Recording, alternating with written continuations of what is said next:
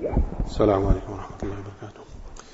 نحمده ونصلي ونسلم على رسوله النبي الكريم. اللهم صل على سيدنا مولانا محمد وعلى آل سيدنا مولانا محمد وأصحابه وبارك وسلم.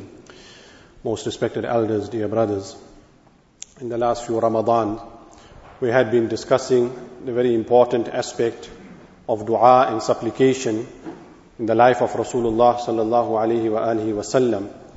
And we understand from various ahadith that the aspect of dua, the act of dua, the amal of dua is something which is regarded to be the main gateway to a person's relationship and ta'alluq with Allah subhanahu wa ta'ala. And therefore, this practice of dua is something which should be foremost in the life of a mu'min and a believer.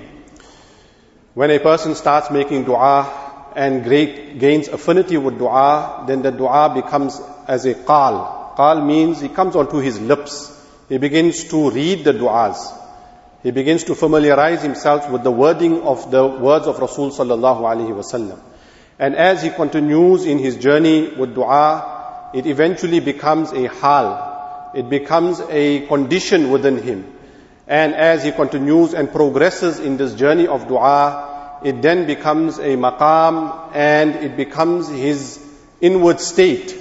And from there it becomes into a situation of munajat. Munajat in Arabic means a person who is in communication with Allah subhanahu wa ta'ala. He converses with Allah subhanahu wa ta'ala. He discusses his matters with Allah Rabbul Alameen.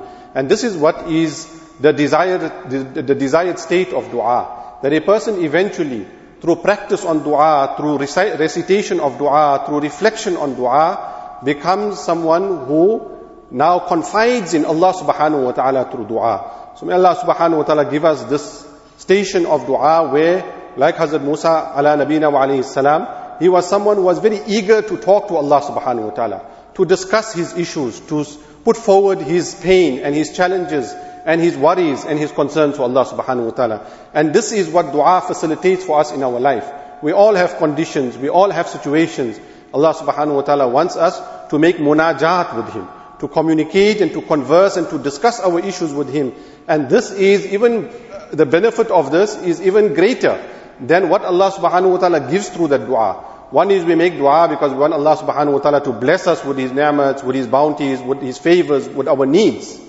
But more than all of that, the very opportunity for a servant to interact with the master, to interact with the king, an ordinary servant, an ordinary slave, to talk to the king, to talk to the master, what an opportunity. Allah subhanahu wa ta'ala blesses us with this in a very easy and simple manner through our du'as and through our communication. Today we will discuss one very simple part of a dua that Rasulullah sallallahu alaihi wasallam has taught us. Nabi Kareem sallallahu alaihi wasallam has said, Allahumma la taj'al musibatana fi dinina. Allahumma la taj'al musibatana fi dinina. O Allah, do not bring our trials into our deen. Do not make trials and challenges in terms of what we are doing as Muslims in our practice.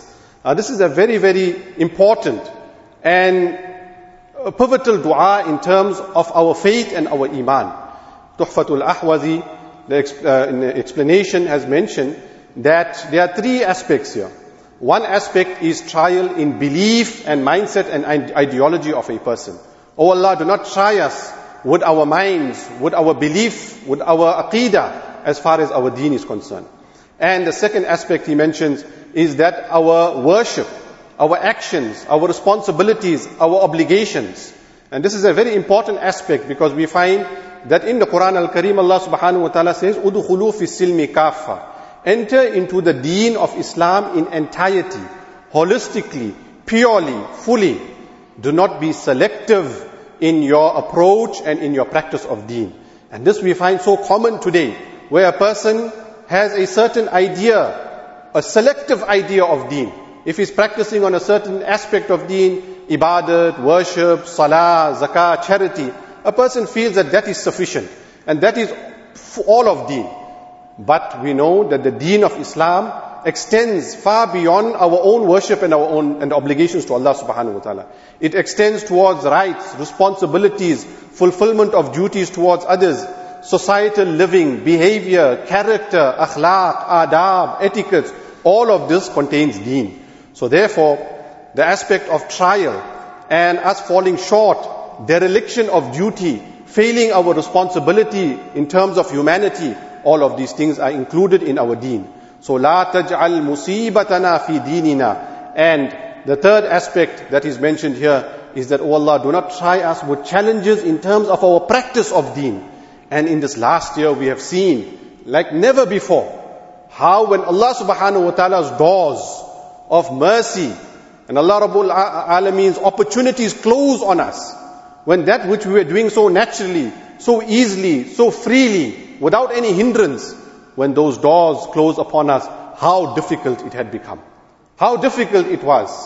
So Allah subhanahu wa ta'ala shows us that do not take these bounties and these opportunities for granted.